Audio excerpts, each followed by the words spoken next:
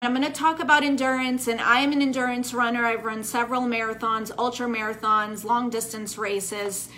So I'm definitely going to apply that, and I'm actually going to use a scripture that from Hebrews that Paul wrote that actually is referring to Olympic running, and we're going to look at the visual and the story that Paul was trying to portray through it. Before we go there, I wanted to read Romans 5:3-5. So just so you know a little bit about me, in addition to what Christine said, I'm a teacher. I love to teach. So it's possible that I'm going to sound a little teachy, maybe a little bit preachy, but I want to take the scripture, and when it comes to the topic of endurance, just always remember, no matter what I'm saying, these are things that you can apply to your physical life, to your spiritual life, emotional, to all of it. We are here to learn how to live a holistic life. So throughout the scriptures, we see a lot about we're encouraged to endure. We're encouraged to be courageous. So we're going to talk a little bit about that today. And I'm going to start off in Romans 5:3-5. And I'm going to be reading out of the New Living Translation. And it says, "We can rejoice too when we run into problems and trials, for we know that they can help us develop endurance. And endurance develops strength of character, and character strengthens our confident hope of salvation. And this hope will not lead to disappointment, for we know how dearly God loves us, because he has given us the Holy Spirit to fill our hearts with his love." So this is a little bit different from the traditional versions that we hear. So this is that verse that says, rejoice when you have trials, because it's going to produce endurance, and that endurance is going to produce character, and that character is going to produce hope. And it's almost like a cycle. And it reminded me of strength training. When we develop our muscles, there's 3 things that are required when we develop our muscles. First, we have to stress the muscle, right? So think about lifting weights, strength, whatever it is. You have to stress that muscle. That's what produces the soreness, right? Whenever you work out, maybe you've been out of it for a while, or maybe you're lifting a little bit heavier and you feel soreness. That is stress that came upon your muscle, and it caused these little microscopic tears in your muscles. And then the other thing that we need to grow and strengthen our muscle is nutrition. We need to make sure that everyone knows we need to have protein. It's essential for us to grow our muscles. But we also need to have good nutrition, because what happens is when we get those tears in our muscle, our body, I'm going to speak in layman's terms, our body pumps fluid to those tears so that it bonds those tears back together.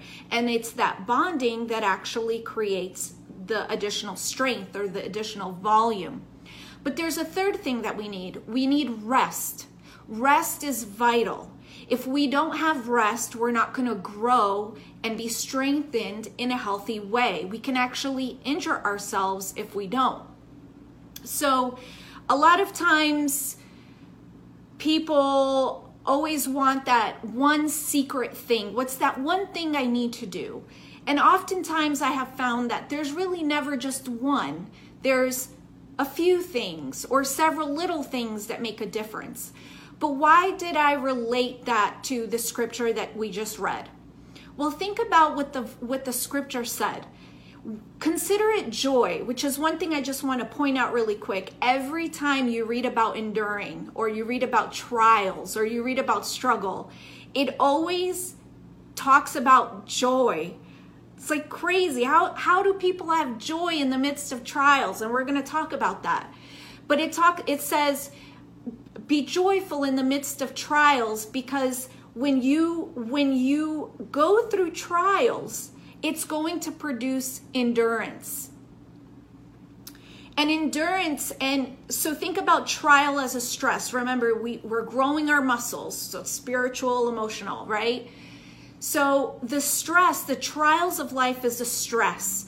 And sometimes it causes tears. It can be hard emotionally, it can be hard mentally, maybe even spiritually. Maybe we start to question things that we believe. but we need endurance. And endurance, it was interesting because as I was preparing for this, I've heard endurance my whole life. I actually never looked up the meaning of endurance. And when I did, I was surprised by what the black letters actually said. And endurance means the ability to withstand hardship or adversity, the ability or strength to continue or last, especially despite fatigue, stress, or other adverse conditions. And why did this stand out to me? Because I realized a lot of times we think that we need endurance for the hardship. But the reality is that there is no endurance if there is no hardship. It's all a part. And when you have the trial, that's when the endurance is happening. You cannot have endurance if you don't have the trial. So the endurance propels us through that stress, right? When you start to feel that burn when you're lifting that weight, that's not the time to stop. Everyone knows, or most people know, when you're training, it's when you start to feel the burn that you have to get a few more in. You have to go through the trial. It needs to burn, it needs to hurt, even if just a little bit. And then it says we need to have character, right? It produces our character. The trial and endurance produces our character, but not just any character. A lot of translations say approved character or integrity. So integrity is a firm adherence to a moral code or artistic value. It's a quality or state of being complete and undivided. That's a whole preaching in itself, so I'm not going to get into that. But we need integrity, and I see that as our nutrition. That's what Maureen was talking about, feeding our mind. She even used the term nourishment in her presentation related to our thoughts. Because when we feed ourselves on the Word of God and the truth of God, that's us feeding, getting good stuff inside of us. And it applies for food, but it also applies for our thoughts. And we need to make sure that our thoughts, what we're thinking on, what we're meditating on, what we're praying about, is actually feeding us so that we can strengthen. And then that character produces hope. And it's that hope that is our rest. Why? Because the hope is in the finished work of Jesus Christ, recognizing that he has already done it. He has already conquered. And all we have to do is partner with him, where we have just endured a trial, where we are working on our character by setting our mind on Christ, thinking on things that are good, and then resting on who Jesus is, what he's done, and knowing that we are seated with him in heavenly places. So now I want to move us over to the side of endurance. So we've talked about muscles. Now I'm an endurance runner, and I've run several marathons. And there is a consistent theme in all the marathons I've run. So while a lot of endurance runners would probably say, oh my gosh, yes, I agree, this is coming from me and my personal experience in racing. So a marathon consists of 26.2 miles, okay? It's a long ways. I, on average, have run it maybe 5 hours, 30 minutes, 6 hours. So, you're constantly moving. How do we recognize that? We call that's endurance running. Throughout it, I experience a lot of different things. Remember, as Maureen mentioned it, and I talk about it a lot, how it's about holistic health. God created us as human beings, and as human beings, we have bodies, we have souls, we have spirits that consists of minds and emotions as well. And when I'm running, I start off and automatically I'm like, woohoo, you're kind of pumped up. You're in the morning, you just fueled up, you're excited, you're good, you feel good, you've prepared. And then things start going and you reach the 3rd mile, which is a 5K. And you finish the 5K portion, and you think, I think I should have just signed up for the 5K. What am I doing? Look at all the miles that I have left. And I'm still feeling good, and I'm running, and I know that I've trained. So I kind of put myself in this this place where it's like, okay, one foot in front of the other, get into a groove, maybe put on music, talking to a friend, and almost tune out. Just enjoy the moment, right? And then we're getting close to the halfway point, which is 13.1 miles. And you're at mile 12 and you're like, wow, I only have a mile till the half. And then you're like pumped and you run and you kind of give it a little bit of your all. And then you get to the half and you're like, woohoo, halfway. And not even a quarter mile after you pass that halfway mark, you're like, what am I doing? This is crazy. I have to do this again, and I've already run half of it. This is insane. So I have a few things going on in my mind, right? I've just gone through several emotions: excitement, doubt, fear, commitment, dedication. I'm capable, I'm excited, I'm proud. And now I've stepped into, I'm worried, I'm fearful, I'm confused. What am I doing? And my body starts to feel the pain of what I've just been going through. So then you go, and I could go on about the 26 miles, but the whole 26 miles, this is what you're going through. You're going through excitement, confusion, all these different emotions, and the pain progressively gets worse. But the only reason I'm able to finish is because of the thoughts that I'm nourishing myself with. Now, there are times where the thoughts are, I'm crazy, why am I here? That when you hit the wall around mile 18, you're just like, I'm gonna die. Can I just lie down on the street and take a nap? Can someone come pick me up? Maybe we should call the EMTs. But then you think, you're like, no, I've done this before. I'm gonna keep going. I'm gonna keep going. Like I have to cross that finish line. And you cry. Like I've cried during marathons and all of this stuff. And the pain continues and sometimes gets worse. But every once in a while, I have a surge of energy that's usually related to the thoughts that are running through my head. And then when I cross the finish line, I have no emotion and I have no thoughts. I'm just in complete and utter pain and out of breath. But you know what happens 5 minutes later?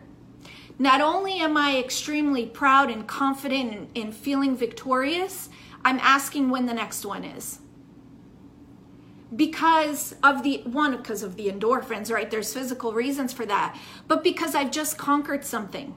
Now I ask you, I just ran a marathon, but Christine just drove 30 miles to go to a meeting. Who would you say endured? Christine rode more miles than I ran, but we're going to consider the runner the person who endured. And why? Because there was hardship. There cannot be endurance if there is no hardship. Hardship is required. Now, if you climb a mountain, for example, I've climbed to Camp Muir on Mount Rainier, and I almost died on that one too. And I get to the top and I'm looking out at the horizon and it's glorious. And I ask, who do you think would appreciate the view more? Someone who's climbed it and endured, or someone who flew there on a helicopter? Now, they're both getting the same view, but the appreciation of it is going to be vastly different from the person who actually worked for it. So I want to go to Hebrews really quick, because this was really cool as I was preparing and just learning, because when I read the scriptures, I'm very focused on context, both not just in the writings but in the cultural. And in Hebrews 12:1, it says, therefore, since we are surrounded by such a huge crowd of witnesses to the life of faith, let us strip off every weight that slows us down, especially the sin that so easily trips us up, and let us run with endurance the race God has set before us. We do this by keeping our eyes on Jesus, the champion who initiates and perfects our faith. Because of the joy awaiting him, he endured the cross, disregarding the shame. Now he is seated in the place of honor beside God's throne. Think of all the hostility he endured from sinful people. Then you won't become weary and give up. After all, you have not yet given your lives in your struggle against sin. So all of this that I've shared with you, why, right? I'm very big on how can you apply this to your life. So we know that we need endurance, and we know what endurance produces. But sometimes when we go through trials, it gets really hard. So how do we cross the finish line? How do we get there? And that's what I love about this passage I just read in Hebrews, because it actually tells us. This is one of the things that I absolutely love about Scripture. Many times Scripture defines itself. Even with endurance, when you really look at all the Scriptures, it tells you that trials are necessary. But here it says, therefore, since we're surrounded by such a huge crowd of witnesses to the life of faith, let us strip off every weight that slows us down, especially sin that trips us up, and let us run with endurance the race God has set before us. I want you to think of the visual that Paul is setting here. Think about an Olympic arena, okay? These were Greeks, and they were in the Olympics. Think about a stadium. We always hear about the cloud of witnesses, but it's not talking about those white fluffy things in the sky. Clouds during that time, it was a homonym. Clouds were the top benches in the stadium. When you had a ticket all the way at the top, you would say, I'm in the cloud today, right? So think about the cloud of witnesses. You're in a stadium. But what's awesome is that it says that Jesus was a champion.